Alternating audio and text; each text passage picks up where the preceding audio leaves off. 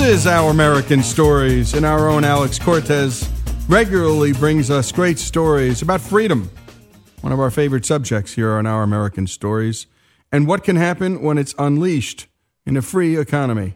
And let's take a listen to Alex's latest report. On May 4th, 2017, I went to St. Louis, Missouri to attend a competition. Today's game, Slytherin versus Gryffindor. No, not that type of competition. A competition of high school students. The hell with it! That may sound kind of, well... boring. But it wasn't. They were competing for real money. Money. For their real businesses. My name is Quincy Milosevic. I go to Maguire North High School, and I'm creating an app called Walk It Off. My name is Nate Whedon, and my business is Fudged Up, and I sell organic voice sprays. My name is Damon McKinney. It is my business partner, Raheem Lair. and we're here to introduce our business product, the Double Backer Packer. The competition sponsored by the Network for Teaching Entrepreneurship, NIFTY, who brings entrepreneurship classes and summer boot camps to low-income communities, reaching over 500,000 such students to date. These students create their very own business idea, write an entire business plan for it, and even get to pitch it. And pitch it to get to the national competition in New York City with its $25,000 grand prize, which the top two winners of today's competition, or regional competition, get to advance to.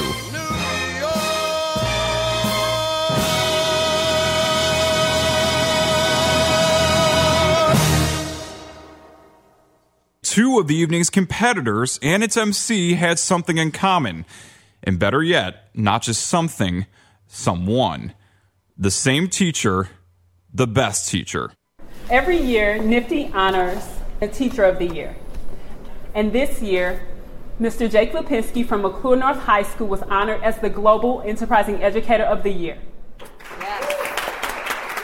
We'll talk with Mr. Lipinski later, but first, his stars on their big night. The rules are that each of our presenters has 8.5 minutes, 8.5 minutes to present their presentation, and then the judges will be given 4 minutes of discussion, question, and answers. We will time that. And the first up of Mr. Lipinski's competitors was Quinton Milosevic, who's pitching his business Walk It Off, a supplement to the Fitbit exercise watches that count the number of steps you take. And Quinton started off by doing something masterful. He engages the folks in front of him. All right, can everybody hear me? Yes. Great. My name is Quincy Milosevic. I'm a junior. I go to Maguire North High School, and I'm creating an app called Walk It Off. So, by a show of hands, do any of the judges own a Fitbit, smartwatch, or count their steps for fitness? Fantastic. Anyone in the audience? Awesome. So, why do you have a Fitbit? To keep track of the calories I burn. Right. Do you know what your goal is to burn, or how many steps you have to take? 10,000. Why? Because that's what everyone said. My point exactly. Now, because it's based off nothing, people aren't losing weight and they're stopping using Fitbit, and I have a solution. Walk it off. So the problem: 42.3 million Americans own a Fitbit. However, 1/3 of Fitbit users stop using Fitbit after 6 months. Why? Because people are trying to beat step goals not based off any facts. They just sound nice, 10,000, you think that sounds good, no one's losing weight. It's my solution. My app tracks the calorie intake of the user and converts them into steps. So now, the steps you need to take are based off what you ate, not just a random number. It has meaning, especially when you go for that favorite food. Well, let's say you went to McDonald's for lunch, you got a Big Mac. You go into the app, you launch it, type in Big Mac. Different options will come up, you press that one, and because there's nutritional information in the database, in the app, it'll say 1,000 steps. I do 1,000 steps for a Big Mac. Good to know, good to know. And then came the judges, sharing their wisdom about what might be good for Quinton to know. So Uber spends $20 to get every single user. I forget the number, but it was way too low. So how have you validated your marketing cost to get people to go to the App Store, find your company, download it, and then pay 99 cents? Ah, what great feedback. Without getting the marketing right, even the best of products won't mean anything to anyone. And also how your marketing expense interacts with the corresponding revenue it brings in. A one-time download fee of 99 cents might not be enough to sustain the business long term. Another judge actually recommended that he consider a reoccurring revenue model for this reason. You know, these are tough, yet good questions for Quinton to wrestle with, and it's much easier for him to dive into them at the start of his enterprise than later on, and he now has that opportunity thanks to the help of these judges. Next up, the second of Mr. Lipinski's competitors, Nate Whedon, and his gourmet fudge business, Fudged Up. And during his pitch, this high schooler did something interesting. He told them about his qualifications. Work experience, I've had 3 jobs, and I've been working since I was 15. And so I've had experience. 2 of the businesses I worked for were local first-generation startups, so I kind of got to see how they run a business. And I think that gives me a lot of experience in starting my own. In addition to that, I find my own lawn care service, so I work with customers to provide quality lawn care. If I were an investor, I would want to invest in a guy or gal with experience like that. But sadly, I'm not.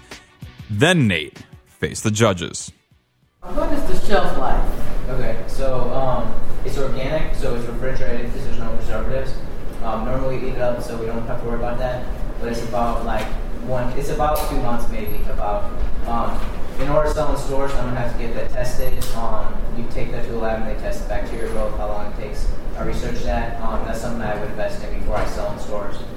Nate was one confident cookie there, and it's because he clearly did his research. You could hear it and could be confident in what he was saying. The judges are going to go to a separate room to deliberate on who they're going to have for first, second, and third. And after the break, we'll hear from those judges, and you won't want to miss it.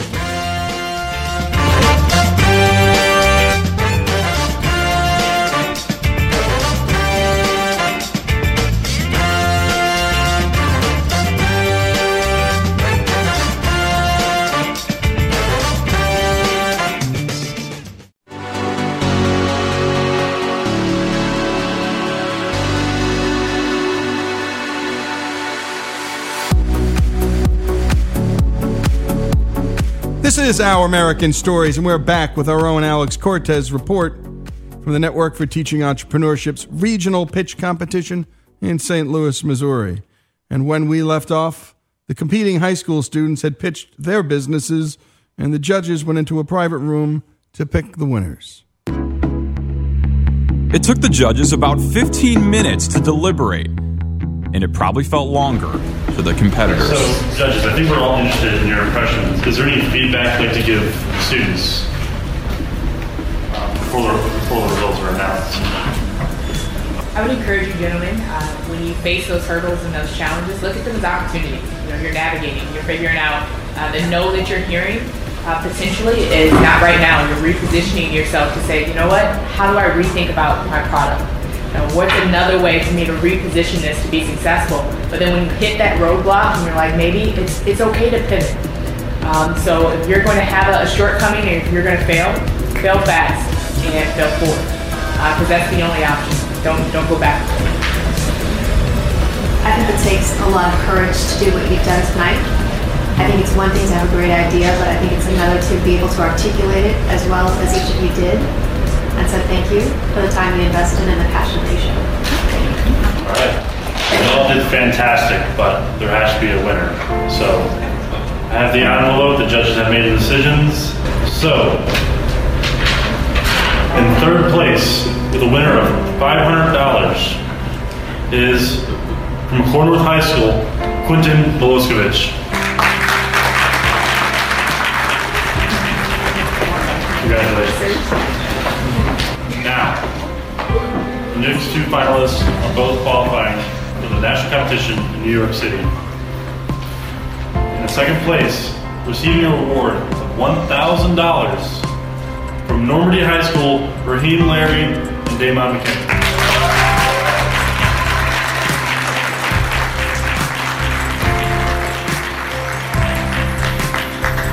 And in first place, Nathaniel Whedon from Corinth High School.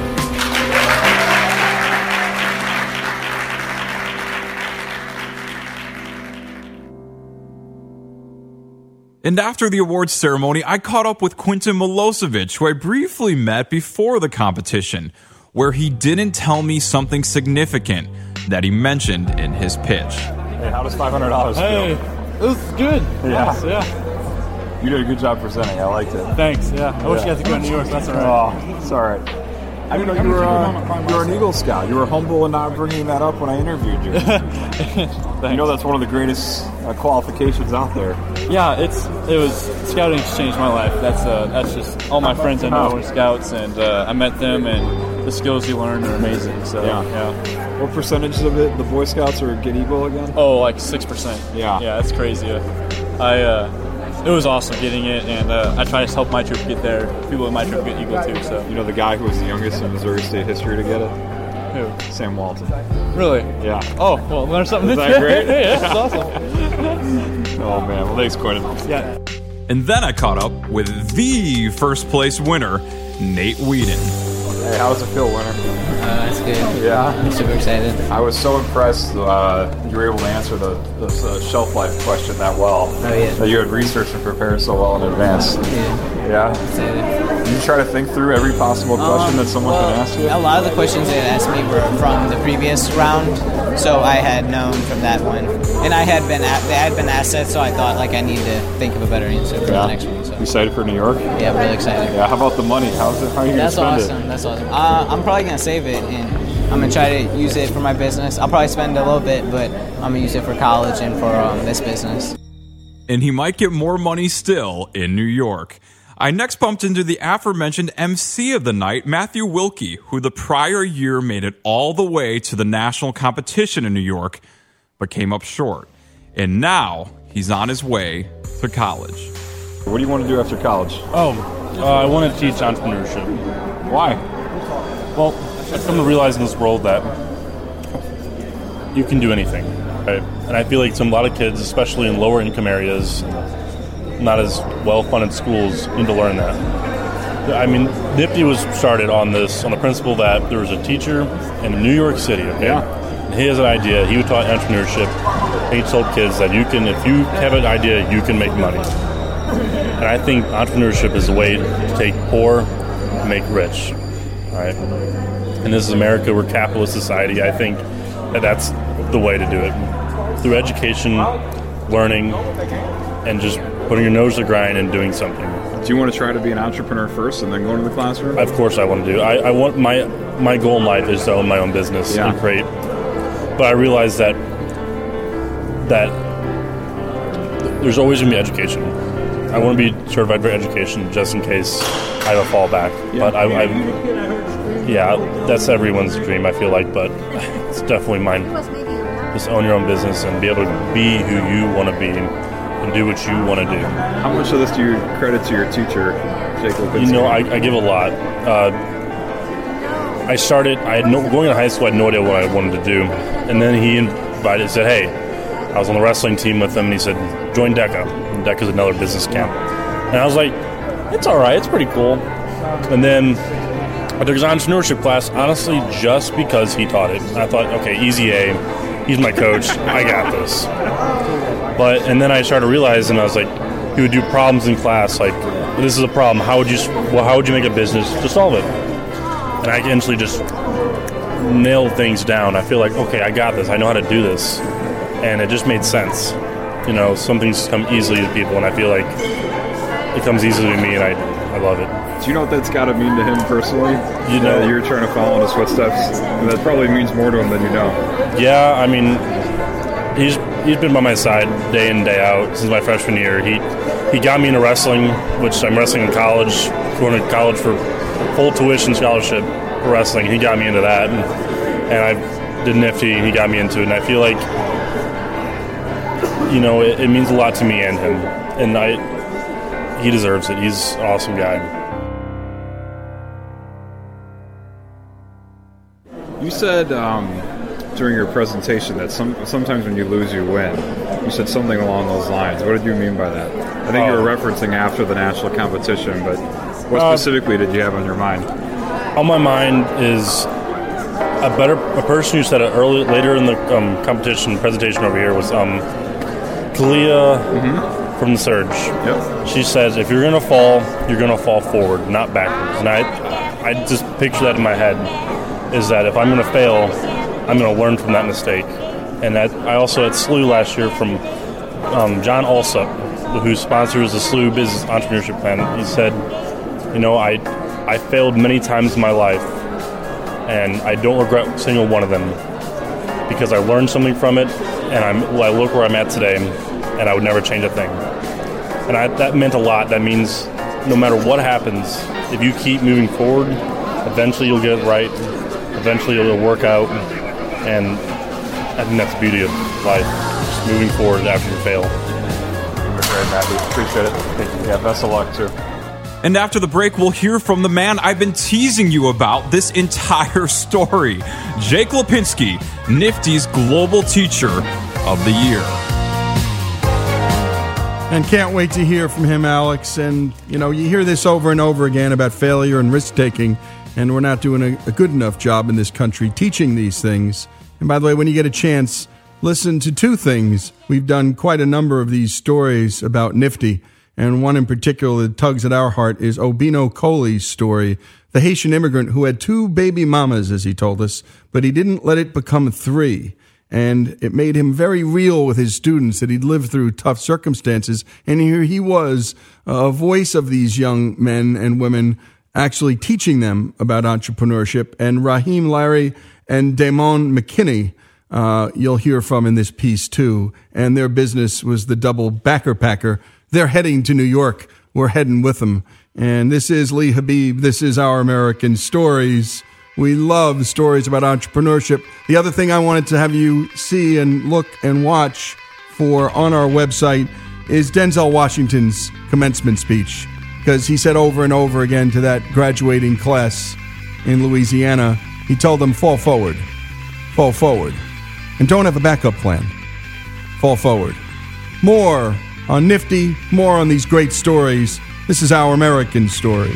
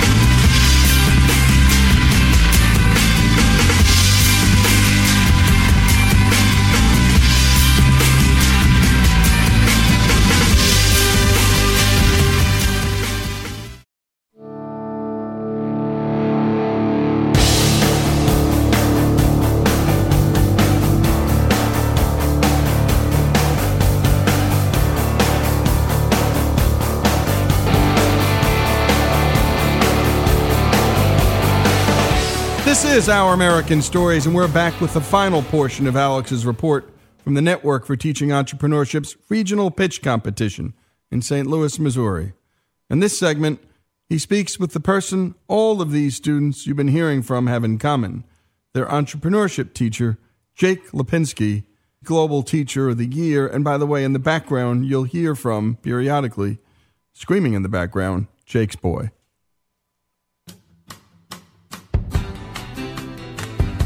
How did you get into teaching in the first place?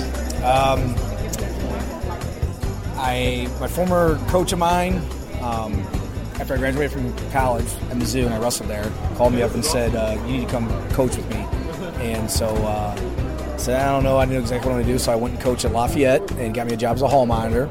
Didn't still know at that moment I wanted to be a teacher, but I come from a teaching family. My father was a teacher for 30 years. And a coach, right? And a coach. My sister's a teacher. My brother-in-law is a teacher and a wrestling coach. I was the last one to get into it, even though I was older than my sister, and I realized pretty quickly once I got to the high school and was working there and coaching with kids, I really enjoyed the experience with the high school students, and I knew right away that it was a place I wanted to be. So I went into grad school to be a teacher, and here I am. How did you get to do an entrepreneurship? You got to know how rare this is in most schools. I think marketing and just I was going to be a marketing teacher, and entrepreneurship is part of some of the curriculum, and I kind of have always had that mindset. And actually, the guy student taught under, who was my former coach, the guy got me into education. Right when I finished my student teaching, me and him started a business. What was it? Soda Jerks. St. Louis Mills opened up. We had a store there for 5 years. And I worked the store for about 3 years, and like most businesses, there was problems, mainly being at St. Louis Mills, being number one problem. The Mills is a shopping mall that, like many malls across this country, is now largely abandoned. And a few years into it, I decided I had my teaching degree, and I was coaching still, and I knew I had to start making a little more of a living than I was making it. I had dreams of being a millionaire, which wasn't going to happen, and the right opportunity came along. There was an opening, and I decided to go for it and got the job, and here I am 10 years later at Clear North teaching. You almost feel like your failure has helped you as a teacher? I tell the kids, they laugh, kids say they laugh like, you failed the business. What are you going to teach us about? I actually had a kiosk once I got back from, I'm one of those guys that when I travel, I'd see things like, I want to take that to St. Louis. Yeah. So I opened up a kiosk selling Brazilian jewelry. I went to Brazil, and it didn't work out that well. Another issue. So I tell the kids. You're still standing there. Yeah, I still tell the kids. Almost everybody that's been a business owner, they've had failures. I learned so much. Most of the stuff I teach my kids is all from the mistakes I made. And my buddy put it simply. He's like, he wants to start another business one day, and he's a teacher. He's getting ready to retire here soon. And he said, people ask him, do you want to start a business? He goes, of course. That money that we lost in that business, that was like paying for a degree at Mizzou or something. I mean, you literally learned so much from that. It was real life experience. What was the Soda Jerks? What did you guys sell? So Soda Jerks was, it's kind of like a wine shop or a cigar bar for sodas. Okay. It was glass bottled sodas, all glass bottled, from around the U.S., a lot of small brands that you can no longer find. We have Fitz's here in St. Louis. Well, do you have the Milwaukee one? I'm blanking on the name. Spreckers. We sold Spreckers. I've been to their brewery. Okay, so exactly. Every city has their Spreckers or their Fitz's. So we brought all those to our store. We got them shipped. We had distributors, and we picked that stuff up. We had about, at one time, maybe 350 different bottles of soda in our store. Wow. The majority of it was glass bottles. Then we started getting international stuff that people kept coming and asking us for. We started getting international bottles. We had a soda fountain. Expensive inventory. Yeah, we had a fountain bar that was an old soda jerk. We went to Maryland and bought a real soda jerk bar like they did back in the 20s and 30s. It's a great name for a business, too. And Soda Jerks was a great name. The kids loved it because we sold shirts. A lot of those shirts sold because it said jerk on there. But for the older people, a soda jerk was somebody that made a soda. Yeah. And so the idea was there. The location was horrible and a few other things. But it was a great learning experience, and we could mix and match. It was kind of like craft beers nowadays where you go in and make a 6-pack of whatever you wanted, 12-pack. That's how ours worked. And that was the idea. How is there a moment from your teaching this class that really stands out to you that when you go to bed at night says, man, this all has really been worthwhile? It literally was happening when I was sitting back there and when it first started tonight, sit back there when those kids were ready to present. I said it's all worth it to see all these people there and to see. I honestly wouldn't have done this when I was in high school. I was one of those guys that want to get in front of the class and everything, and it's amazing to me to see kids getting up there, and they have to put a lot of practice in, the nerves, they got to control all that, and that's what makes it worth it. These guys actually take my advice. I don't claim to be the expert on everything, but I tell them this is a great experience, and they're going to get a lot out of it, and these kids step up and believe in me. And they come up here, and the end result is getting up there. That's awesome. I mean, just to stand up there and do this, win or lose, is pretty impressive to me. I can see how much they respect you just in their interactions with you. Why is that the case? I don't know. I guess coming from in the end, I think, people know their calling. You should figure it out. I think I do have a knack for this. Coming from a teaching family and my father, and just the way I saw him interact with his former students and stuff, I don't know what it is. I enjoy. I can tell just talking to you. You're a pretty genuine guy. I enjoy it. Not faking it or putting on an act. Talking with me or talking with them. I made my mistakes in my life. I enjoyed high school. High school was one of the best times of my life. And I just want kids that had that same experience. High school should be great. It tries many things you want. And I tell my kids, there's regrets I have. I don't want them to have as many regrets. Try everything, And I think this is just an unbelievable opportunity. They didn't have things like this when I was in high school, And I didn't when I either. And I encourage as many of them as I can to step up and do it. And I think every kid I've never had a kid say I regretted it. You know what I mean? And that's the key. Not one kid's ever come back and goes, I wish I didn't do all that. Yeah. They all actually go, I wish I would have done it earlier. Do you have a favorite lesson that you teach? Definitely not the financials. That's probably half the class. And yet you're still doing it. I do a quick thing. I have some fun where I have the kids. I take a more popular right now is what are the flying drones? Yeah. So right away, about the second week of class, I had the kids spend about 3 days. I tell them a drone. It's out there. You can buy them. What can you do to make money with it? And there's some interesting things kids come up with. Deliver medicine. Deliver hair. Deliver hair? Yes. And so I tell them there's people buying drones right now to make money at it. It's interesting to see the array of ideas that kids can come up with, and that gets them starting to be creative, thinking how to solve problems, and figure out things. So, what's with the handlebar mustache? Are you a hipster wrestler? Hipster doofus? Hipster wrestler teacher? It's quite a combo.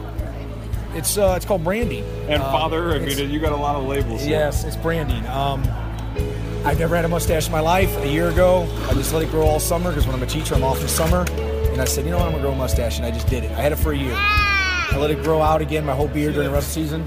Good job. I'll see you tomorrow. And I brought it back again. And I just say, if you're going to go big, if you're going to have it, go big. It was funny that I noticed this year the kids were coming to school. They walk around the school, and they're like, who's this Miss Lipinski? I hear them talking to other teachers or other kids. The kids go, it's the guy with the mustache. And there's about 10 other teachers that had mustaches forever. They say this, the guy with the mustache. The mustache, not the guy with the mustache. Yes, the mustache. They know it's me. So I tell kids it's branding. You got to be. Yeah. If you're gonna do it, people are gonna know exactly what you. So, anyways. Reporting from St. Louis, Missouri, I'm Alex Cortez. And thanks for that, Alex. And thanks, Jake, for doing what you do. And that's Nifty's Global Teacher of the Year. And we love doing these stories. The Network for Teaching Entrepreneurship, their regional pitch competition in St. Louis, Missouri. We're going to track these stories. Some of these kids and some of these adults are going to New York City. We'll be there as they pitch for the Nifty National Championship. And that's sometime this fall, and we'll bring it to you. This is Lee Habib. This is Our American Stories. Jake Lipinski's story, his students' stories, here on Our American Stories.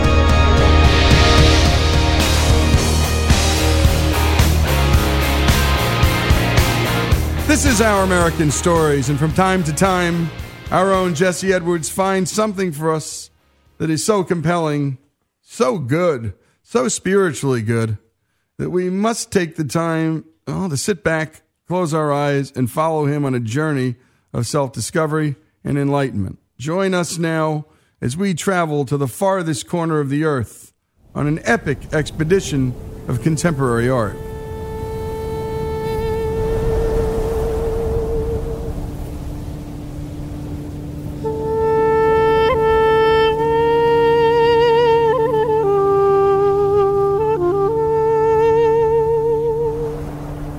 Cairo, Egypt, home of the Great Pyramid.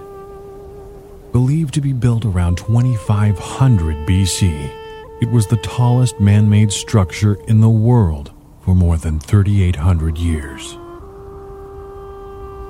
What is it about this shape, this basic yet elegant, powerful structure that has inspired awe in the hearts and minds of humankind for so many thousands of years?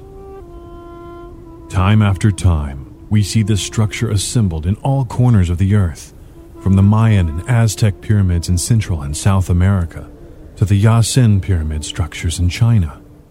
Even in North America, from the Luxor in Las Vegas to the Bass Pro Shop in Memphis, Tennessee, this enigma continues to baffle scholars and the common man alike.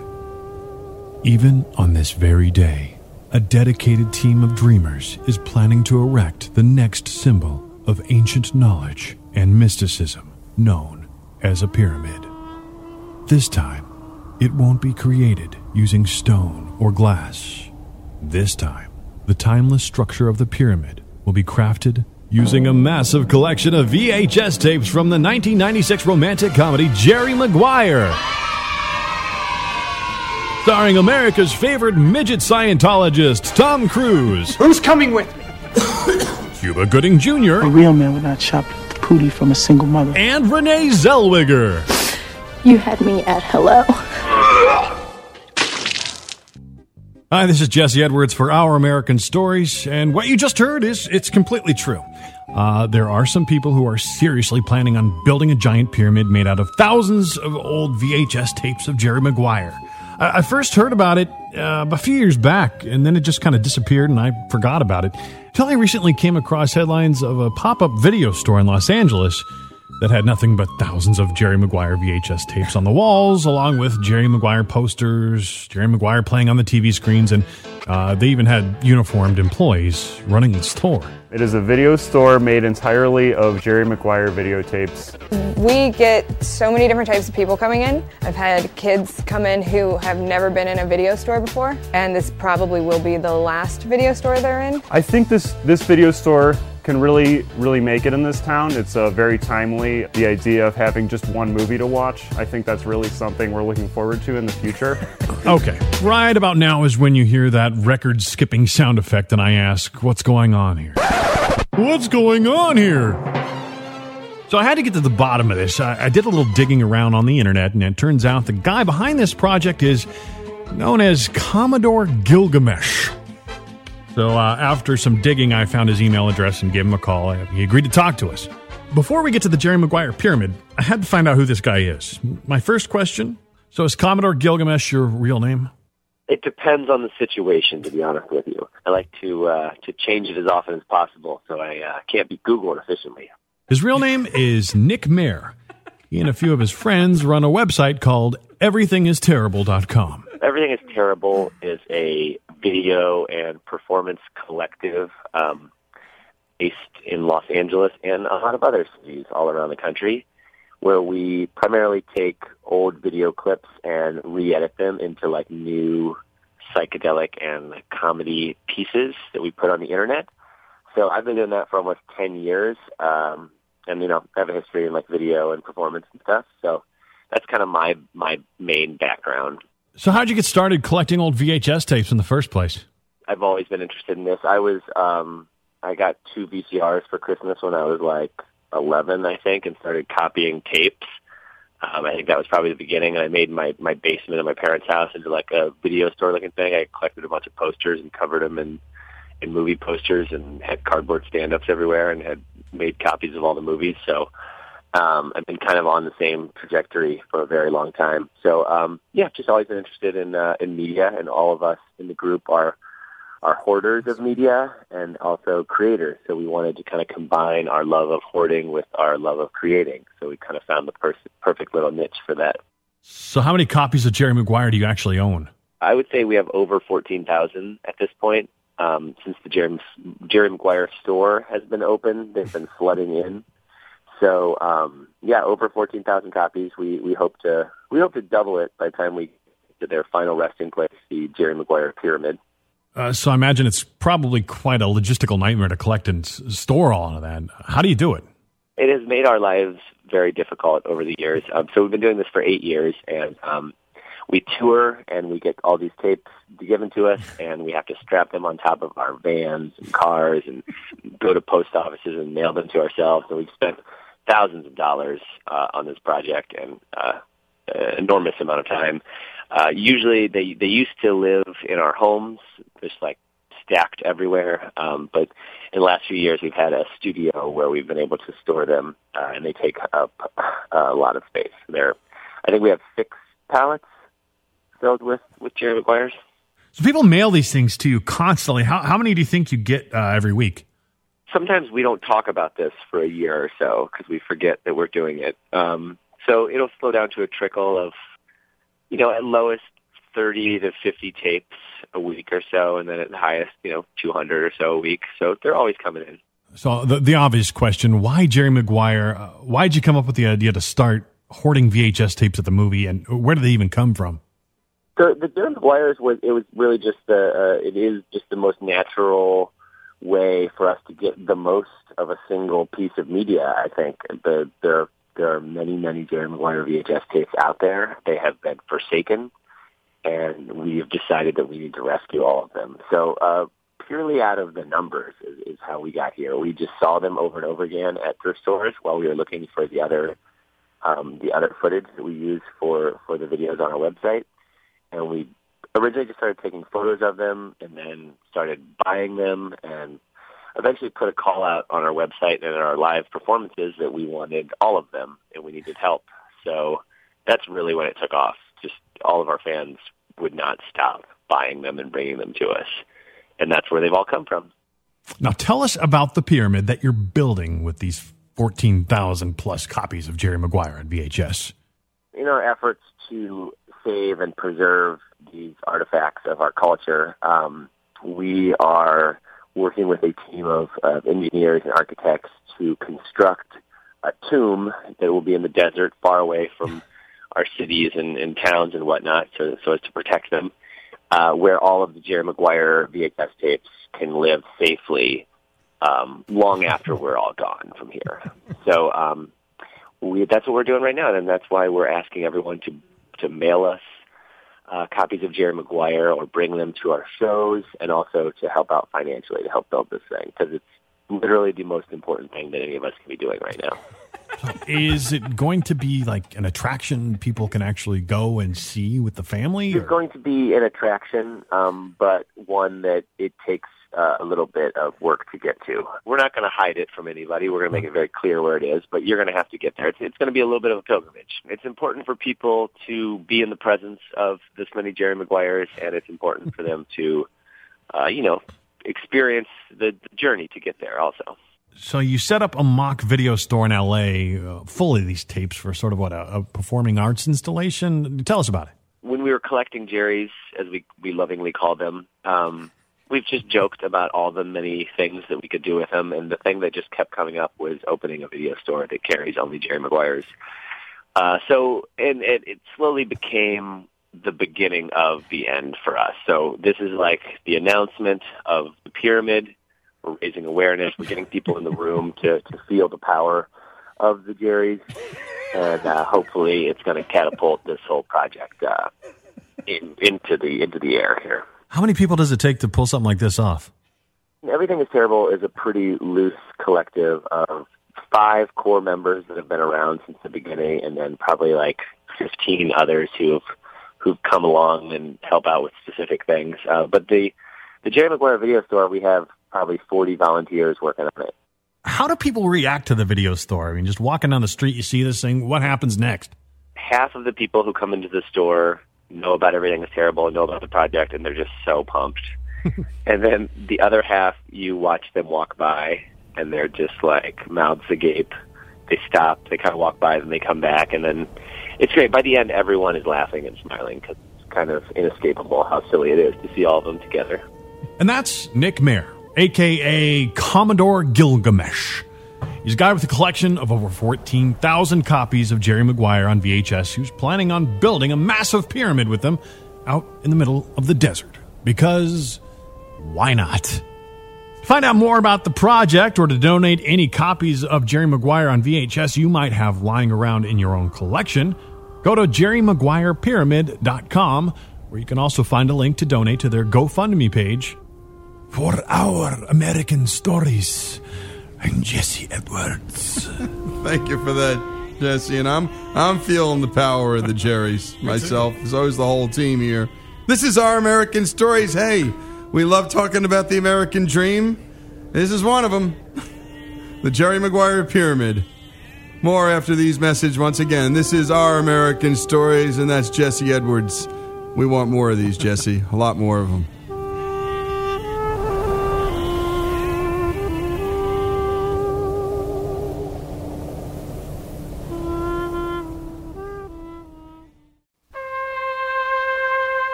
This is Our American Stories. You're listening to the strains of the soundtrack of The Godfather. And when you get a chance, or if you get a chance, go to ouramericannetwork.org and listen to our hour special on the making of The Godfather. You'll hear from Marlon Brando, you'll hear from Mario Puzo, Francis Ford Coppola, and you'll hear a great story about how the Mafia almost shut down the making of The Godfather in New York City. It's a terrific piece of work that our team did. And we're talking about the Mafia, well, because... Well, we're talking about a particular man in this segment. Crazy Horse, he was known as, or the Dapper Don, or the Teflon Don. These are just a few of the many names that the infamous gangster John Gotti went by. And on this day in history in 1992, he was sentenced to life in prison at Marion Penitentiary. Gotti's larger-than-life persona captured the imagination of the American people, inspiring documentaries, songs, and films. But today, we're cutting through the sensationalism to ask, who really was this guy?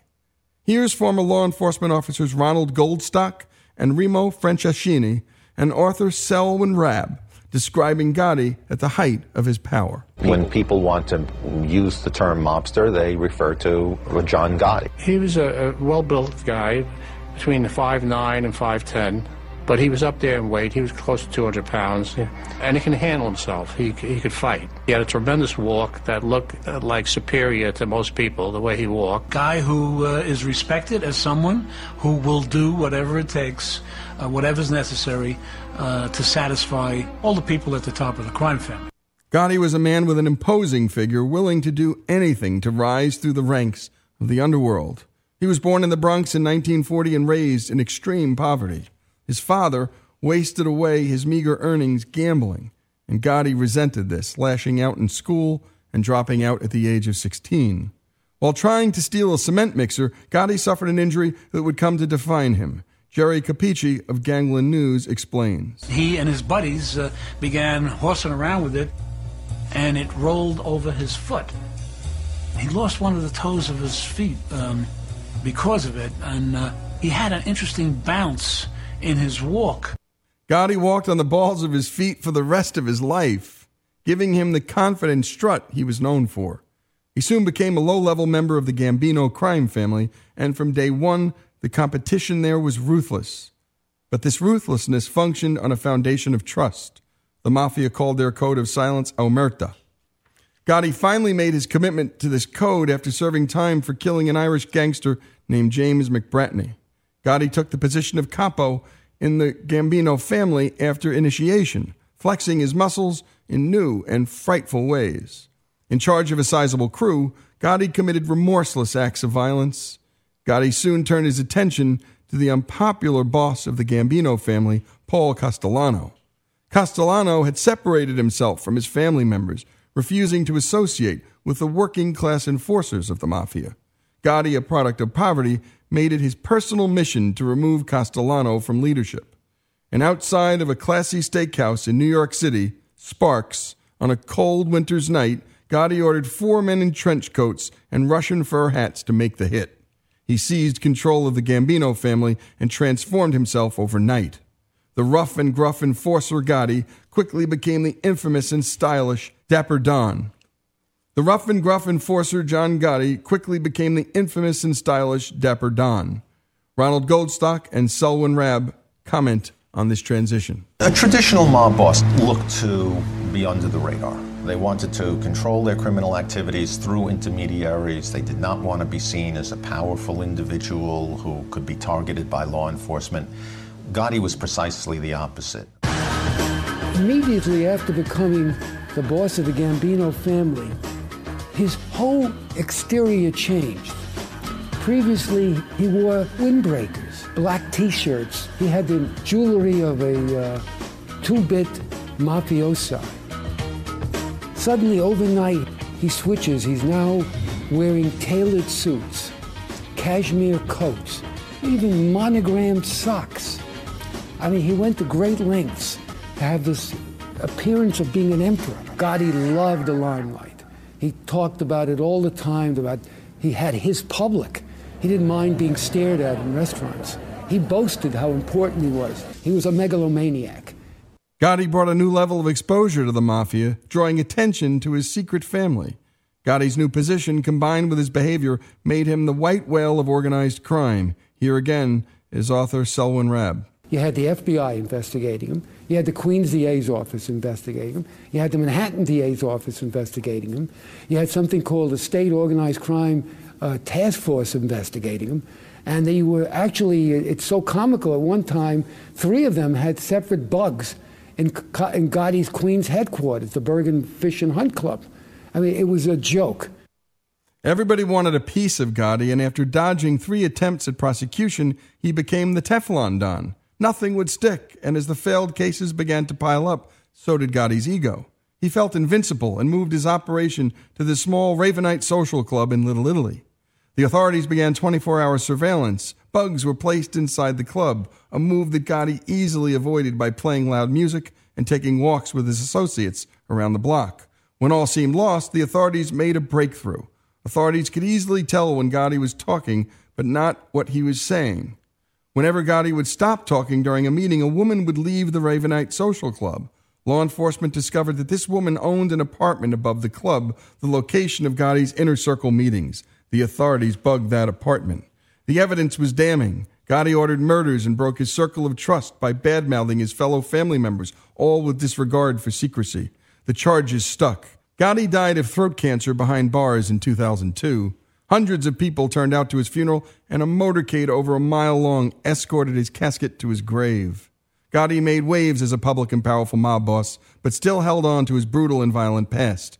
Those who knew him and worked on his case remember him as an objectively terrible boss, too concerned with his own ego to value the sacred rule of omerta. Here's Selwyn Rabb and FBI agent Bruce Morrow. So here's Gotti, who warns everybody not to talk on the peril of death if they're ever heard picked up on eavesdropping.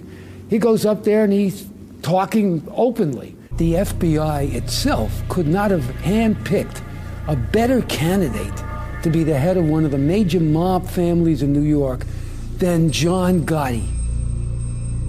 Because of him, most of these captains were arrested, convicted, taken off the street. And they'd say, John and his friggin' big mouth, here I am. They hated this guy. He was an absolute ruination for the mafia. He was so inept, unqualified, and incompetent that he single-handedly wrecked the Gambino crime family. And when we come back, the life of John Gotti continued. He was incarcerated on this day in history in 1992.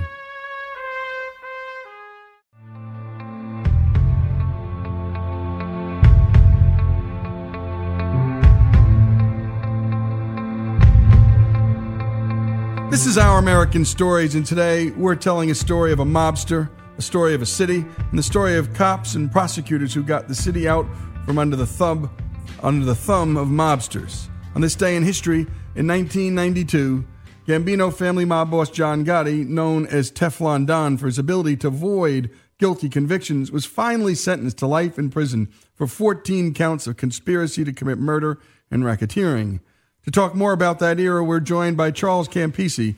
For 18 years, he was chief of the New York Police Department's Internal Affairs Bureau, the largest anti-corruption unit in the world.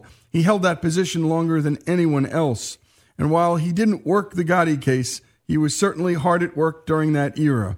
And Charles's book, which we spent an hour on and you should read, is Blue on And Charles's book, which we spent an hour on and you should read, is Blue on Blue, an insider's story of good cops catching bad cops. And Charles, thanks for joining us. Oh, certainly my pleasure. Thank you for having me. Charles, if you can, take us back even pre-'80s, because in large measure, the new mob and the old mob are very different. The new mob is the Sopranos, a couple of wise guys, stuff falling off trucks. But before RICO, and we're going to get into what RICO was, how big were these mob families? What influence did they have on crime? And more importantly, or perhaps equally important, on corruption with the police department? Well, they were very big in organized crime. They controlled many of the things that people relied upon in their daily life. They were involved in all kinds of businesses, legitimate and illegitimate. They were involved in moving drugs, moving guns, obviously the vices, prostitution, drugs, gambling. These were the things that they were very big on. And it was very difficult to conduct comprehensive investigations and to prosecute them. And it took the efforts of multiple agencies to come together in task forces. I remember the NYPD, the FBI, and the Internal Revenue Service and some other organizations, both state, local, and federal, coming together to try to infiltrate these organizations, to try to attack them at the not only at the street level, but at the organizational level. Yeah, because, if you get the street level, they're just going to find replacements. In the end, you got to get the captains and the bosses. Tell a few stories, or at least a story, if you could, about what the efforts were of the NYPD to get in there and try and infiltrate at a higher level. Well, you do a couple of things. Number one, you try to start at the lower level, which was very, very difficult, and you try to build your way up into the organization. You got to remember, somebody like John Gotti was beloved in his neighborhood. The people would protect him. The people looked at him as some sort of Robin Hood, as some sort of hero. Every year he threw block parties in his neighborhood. He, on the 4th of July every year, would have a big fireworks display, illegal fireworks display, I might add. And the people protected him, and it was very difficult to build up into the organization. As a matter of fact, one year, it was a major accomplishment for the police department to stop his illegal fireworks display on 4th of July one year. They were very proud of it, and they touted it as an accomplishment, as a beginning. But it was extremely difficult to get in and build up into the hierarchy, because the way you said it was absolutely correct. If you had somebody who was at the low level, there are a dozen people lining up waiting to take that person's job. Should they get arrested? Should they be killed? Should they be somehow removed from the organization? And that was the main thrust of the investigation. Get in and dismantle the investigation. And with the passing of some RICO laws and the cooperation among government agencies was the only way that this was going to get done. And RICO got passed in the early 1970s. But for people who don't know what RICO is, tell them about what a RICO statute is really all about from the eyes of law enforcement. Well, you look at it as a corrupt organization. And if you can show that this organization is involved, just like a legitimate organization might be, in hierarchy, in structure, in the way they do business, you attack it as a corrupt enterprise, as a business that's operating outside of the law. And it was those RICO's laws that actually put the impetus behind the government to really move forward. And many of the convictions were based upon RICO statutes. And I think the interesting thing about RICO was that, there's this great scene in The Godfather. I call it the buffer scene, because they're asking one of the hitmen, did Michael Corleone ever give you a direct order? And of course he didn't. It passed through a chain of command, and he leans over to his lawyer, this hitman, and he goes, no, there was a lot of buffers. There was a lot of buffers. And so everybody started to laugh. What the RICO allows us to do on law enforcement side is say, if you're a part of a conspiracy in which a murder was committed and you're the boss, even though you didn't commit the murder, and we can't necessarily prove you even ordered the murder, the whole organization goes down. You're all guilty of that murder. Absolutely. Exactly correct. And so this gives you tremendous power. Talk about then the lead up to this bust, because this had to be one of the great moments in NYPD history. Well, it was a very long and arduous investigation. Some really good police work, some really good detective work, and some imaginative prosecutorial work from the U.S. attorneys and the district attorneys that were working on these cases. It really had to be, and sometimes you see it in the media, where there's war rooms, so to speak, when there's pictures of the hierarchy, and there's a plan and there's a master plan, and everything is done with the idea of building upon what has previously been done and working your way up the hierarchy as high and as far as you can go. Sometimes that takes a long time, and it can be frustrating because there are times as you're going along where you're stymied. Maybe an arrest is thrown out for lack of evidence. Maybe there's some prosecutorial misconduct. And you always have to be concerned about the influence of corruption. I mean, we had 2 police officers who were arrested and convicted of being hitmen for the mob. As a matter of fact, they're known as the Mafia cops. One of them just recently passed away while in prison. But you always have to worry about that. You have to worry about, are they infiltrating us? Have they gotten to the point where they know our moves before we're ready to make them? And you have to keep your inner circle as close and as tight as possible to try to prevent that. And it's a very difficult thing, and it's very frustrating to know that years of work can go down the drain by one slip of the tongue or one corrupt cop. And let's talk about a little luck, too, because it turns out that Gotti wasn't certain about the bugging of a certain apartment. And we sort of, the prosecutors, and I always say we because I say we the people, we're lucky enough to find this place that Gotti thought he was safe to speak. And we stumbled upon that. I mean, that was sort of an accident. And sometimes a lot of great police work is just some really good luck, too. Well, to be lucky is a very important part. And to take advantage of that fortuitous action is also very important. So if you're handed a nice avenue to follow, you have to go down that avenue. And like I said, he was fairly well protected, fairly well insulated, to the point where he thought, and everyone else thought, at least in the public. I mean, law enforcement never gave up, but the public thought he was the Teflon Don. He was never going to be touched. He was going to break all records and be in charge of his family forever. And give folks an idea who weren't from the New York area. I mean, this guy, the way he dressed, the way he acted like the mayor of New York. I saw him twice in my life. The entourage, people cheered. I mean, I couldn't believe it. People were cheering. I go, what are you cheering about? By the way, a guy like that shook down my grandfather's pizzeria every month, made him buy certain cheese, made him buy certain sauces. And I always say, Gramps, what's that all about? And he'd say, you'll understand when you're older. And my grandfather wouldn't tell me. But this is true. This is, he was a local hero. I said before, he was sort of a Robin Hood. People tell stories of how he helped the poor and the indigent and people who needed a leg up. And he was, very generous that way. But behind the scenes, he was this major criminal kingpin. And I happened to be, when his funeral cortege passed, I happened to be in the area. His funeral cortege was a mile long. There were, without exaggeration, 50 cars full of flowers that were following the hearse to the cemetery. He was a local hero to the people in his neighborhood.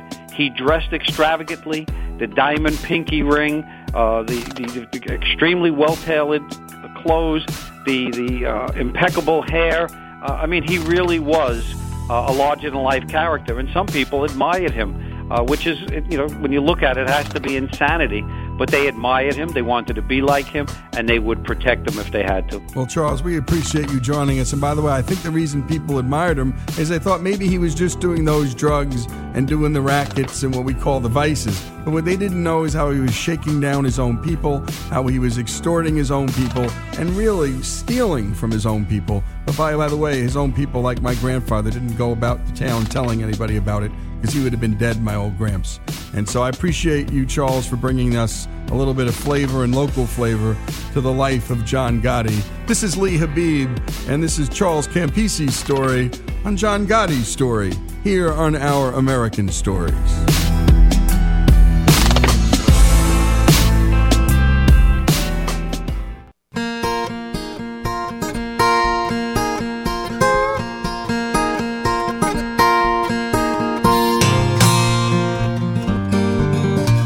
This is Our American Stories, and it's time for our Lewis and Clark series, the most epic road trip ever.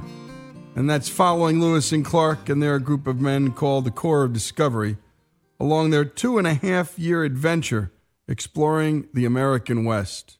And by the way, if you haven't heard the earlier episodes, go to ouramericannetwork.org and check them out. And they're just terrific. If you're taking a long drive somewhere, just download them all. And we're going to keep coming with them because, my goodness, there's a lot of storytelling to do here. Here's our own Alex Cortez with our fourth feature on what happened on these exact days in history, the period of June 12 through 24, over 200 years ago. 13th June, Wednesday. William Clark writes in his journal. We set out early, past a round bend to the south side, and two creeks called the Round Bend Creeks. Between those two creeks and behind a small willow island in the bend is a prairie in which the Missouri Indians once lived, and the spot where 300 of them fell a sacrifice to the fury of the Saukees. This nation, Missouris, once the most numerous nation in this part of the continent, now reduced to about 80. The remainder, all destroyed. No one is living in this former Missouri Indian settlement now who could have told Clark this tale, and he writes about it with such authority that he must have heard about it during their winter of preparation in St. Louis.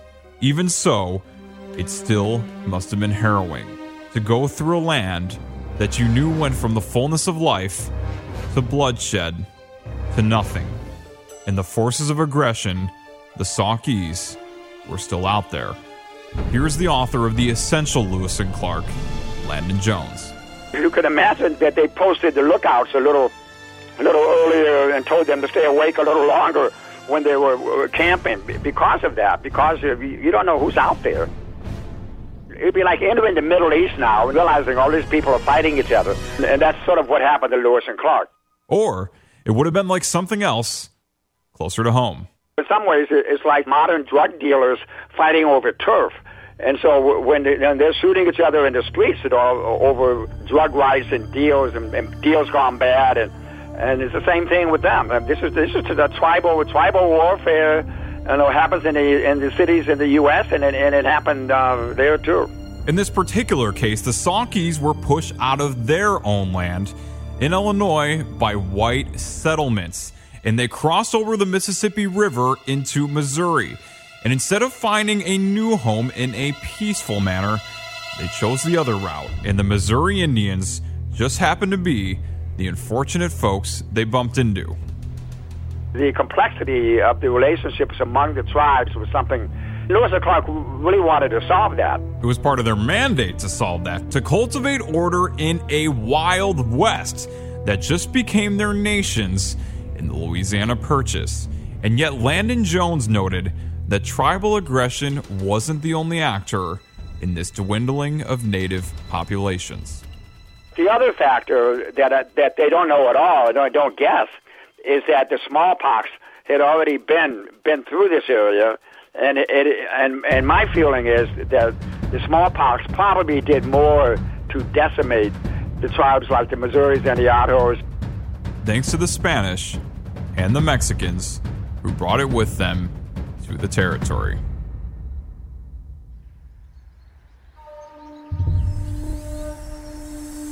Here's William Clark. 14th June, Thursday.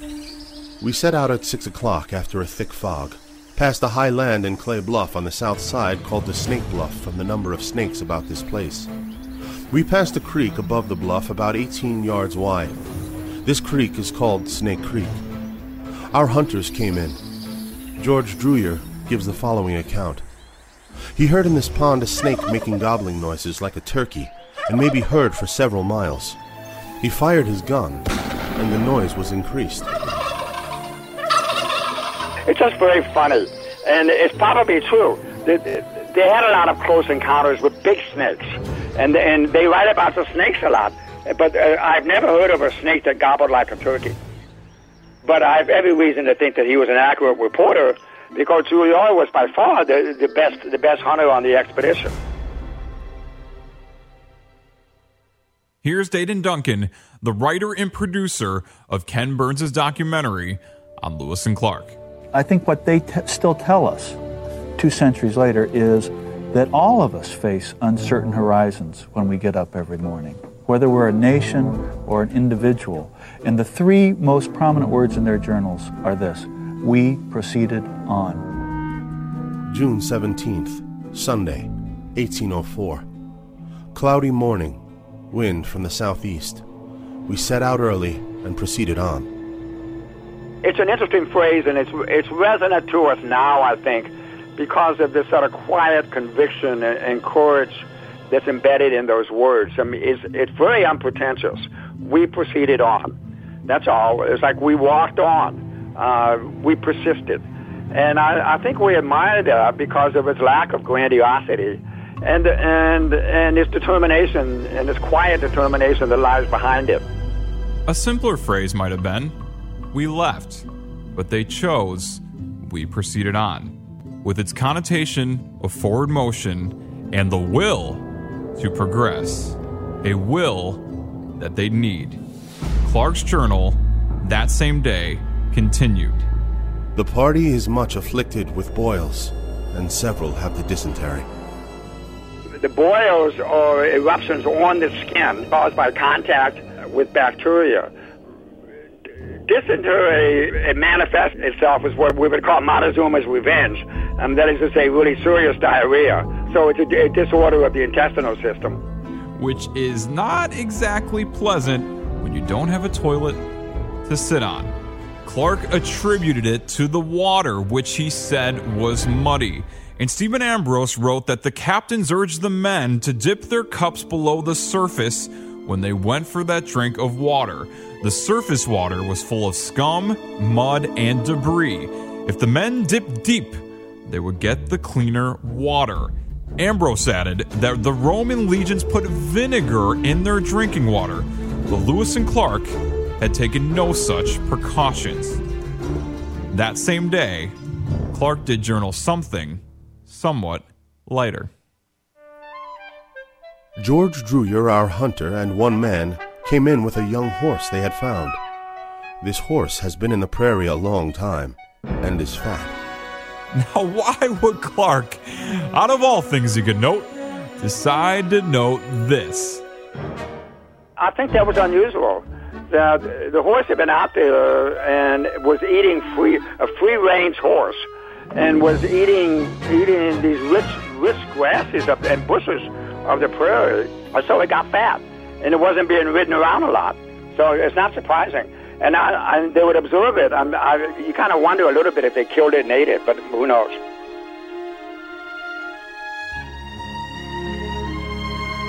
This is Our American Stories, and thanks for that work, Alex, as always. And just hearing from the memoir, from the journal, is pretty extraordinary.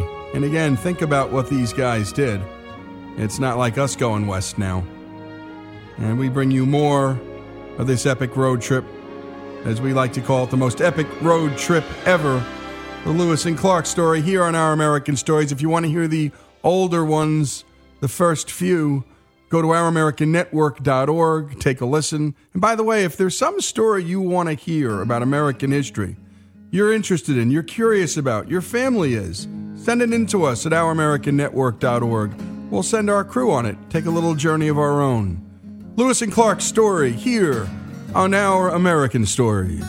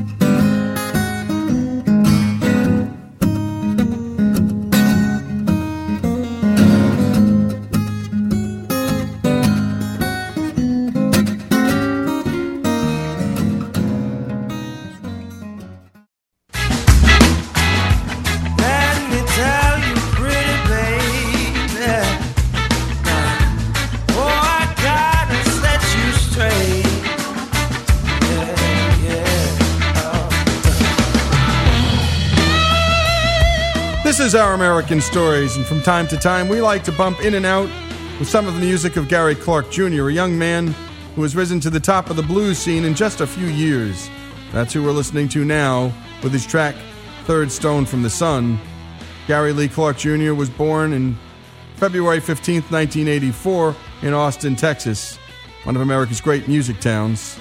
He won a Grammy in 2013 for Best Traditional R&B Performance. Eric Clapton said that hearing Gary Clark Jr.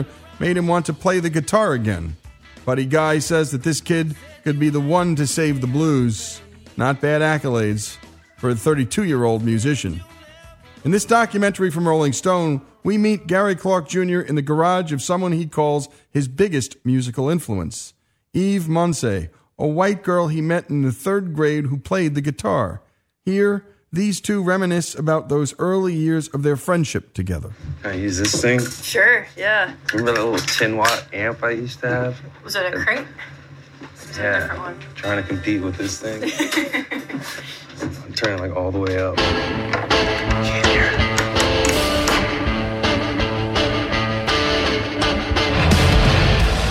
And the Grammy goes to Gary Clark Jr. Please come home.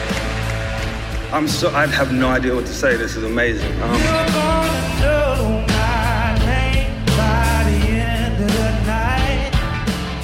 Eve Monsey, I wouldn't be playing guitar. I wouldn't be playing music if it weren't for her. She took me to my first gig, and it all started from there.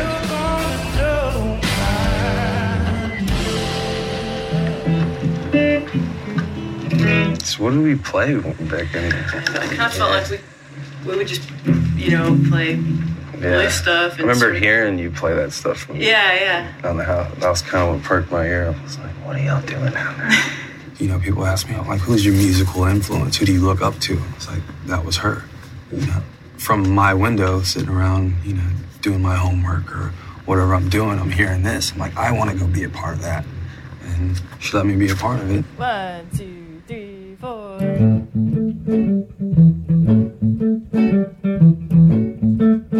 Third grade was when we moved to Austin and from Houston, and Gary was one of the kids in the class. I think we were like in the middle of reading like Hank the Cowdog or something, and she was introduced to the class. Like, hey, this is the new student from Houston. Her name's Eve Monsey. Came and sat in the circle and found out she lived right down the street. They went through 3 schools, together, elementary, middle school and high school, and doing basketball and doing other activities at school. He was a brother she never had, I guess you could say, For Gary, it was like, and she was like another sister.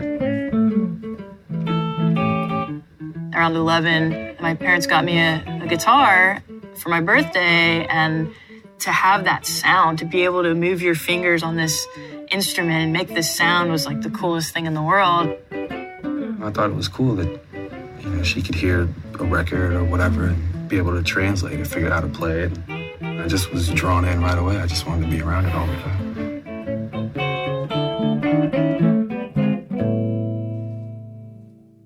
The pair became obsessed with a bootleg tape of 60s footage of blues greats like T-Bone Walker performing in Germany, rewinding and watching and rewatching licks again and again. Here again is Gary Clark Jr. and Eve Monsey. We'd hang out and we'd play in the garage, just, we could play loud, and it was just kind of a place to escape, everything else that was going on and just do our thing. I really just liked playing. I was more into just the wailing and all that, and she really started to get into the history. In the blues, the musician tells a story and lives a story through his music. There was a period in the 60s where they would bring these awesome musicians from America over to Germany and film them.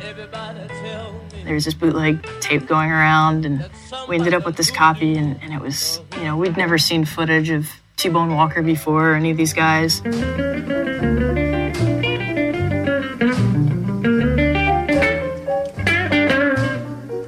So we would watch this stuff, and, some of that stuff, T-Bone Walker's pretty fast. So we're like, okay, wait, back it up, okay. As I go, oh yeah, I got it, okay, So we'd try to learn from the tape. That was the thing that we shared that none of our other friends shared with us was the music. I thought I was going to be the next Boys to Men or something. You know, I didn't know what I was going to do. Being here in this garage kind of helped change my mind about what I wanted to do with my life, you know. The guitar, you know, the rock and roll of it was edgier, it was cooler, it was more rebellious. And I was like, yeah, I'm going to go do that. Here, Eve's parents, Eve and Gary Clark Jr., talk about winning talent shows in school. They also started playing in bars. When they were in the 8th grade, in middle school, they decided to form a band for the talent show. We played the Pride and Joy, Stevie Ray Vaughan. And that was like, you know, one of the earliest on-stage moments that we had. They won first place in that. And the audience was just screaming like they were at some big, huge rock concert. One of those moments where I was like, okay, this is what I'm gonna do. It's crazy. I guess I still haven't like soaked up that I'm sitting here and it's been so long, and seeing the parents here, I'm thinking about, you know, being too young to drive and hopping in the car and going to Antone's or Joe's Generic Bar. We were kids and then going to school and people would be like, what did you do last night? Like, you have no idea, you know? They were playing till 2 in the morning. We had to stay right there with them. You know, it was 21, so except for them two. Here, Gary Clark Jr. and Eve talk about how things all started to change when he started playing at Antone's in Austin, and they began going their separate ways. And then Gary got a letter in the mail from Eric Clapton. For me, the moment where it started to become real was playing shows at Antone's. Clifford Antone's for you, bro. And it was really jumping here for many years. Clifford would go out of his way to hire everybody he could. You didn't come play in Antone's because you were trying to help your career. You came to Antone's and played because it was fun, and you never knew who was going to show up. Hanging around Antone's, I got to be introduced to guys like James Cotton and Pinetop Perkins, Hubert Sumlin. The further I was going, it seemed like the history was coming up.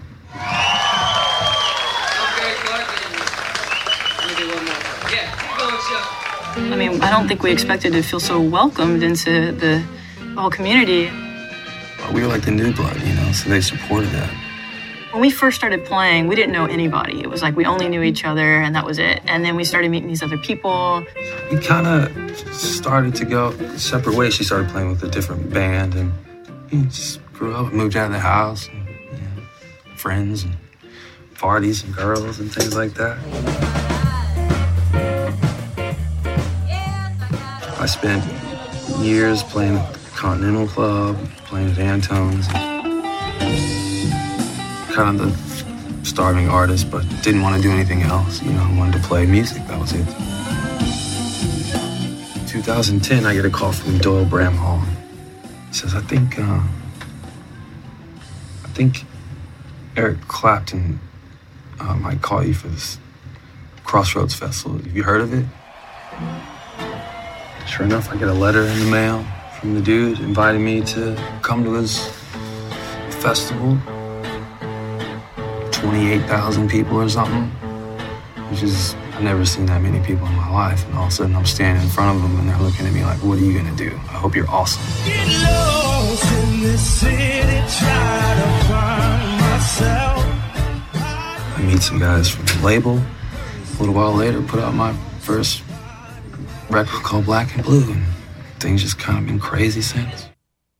And here Eve talks about her band. While she has yet to reach the level of fame that Gary has achieved, he says that he wouldn't be where he is now without her. Then we hear them jam a little bit to close out this great story. My main band's called Eve and the Exiles. I've been in the studio, we're working on a new record, and I feel like anything I'll ever do, it'll still have that blues foundation.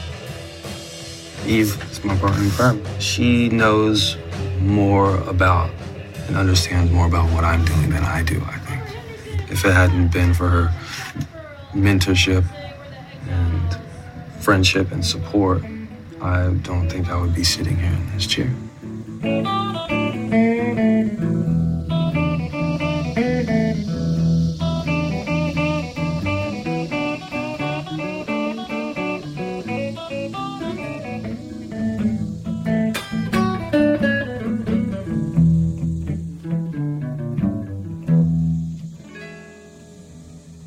This was the cool place to be for me. I mean, playing music, playing basketball.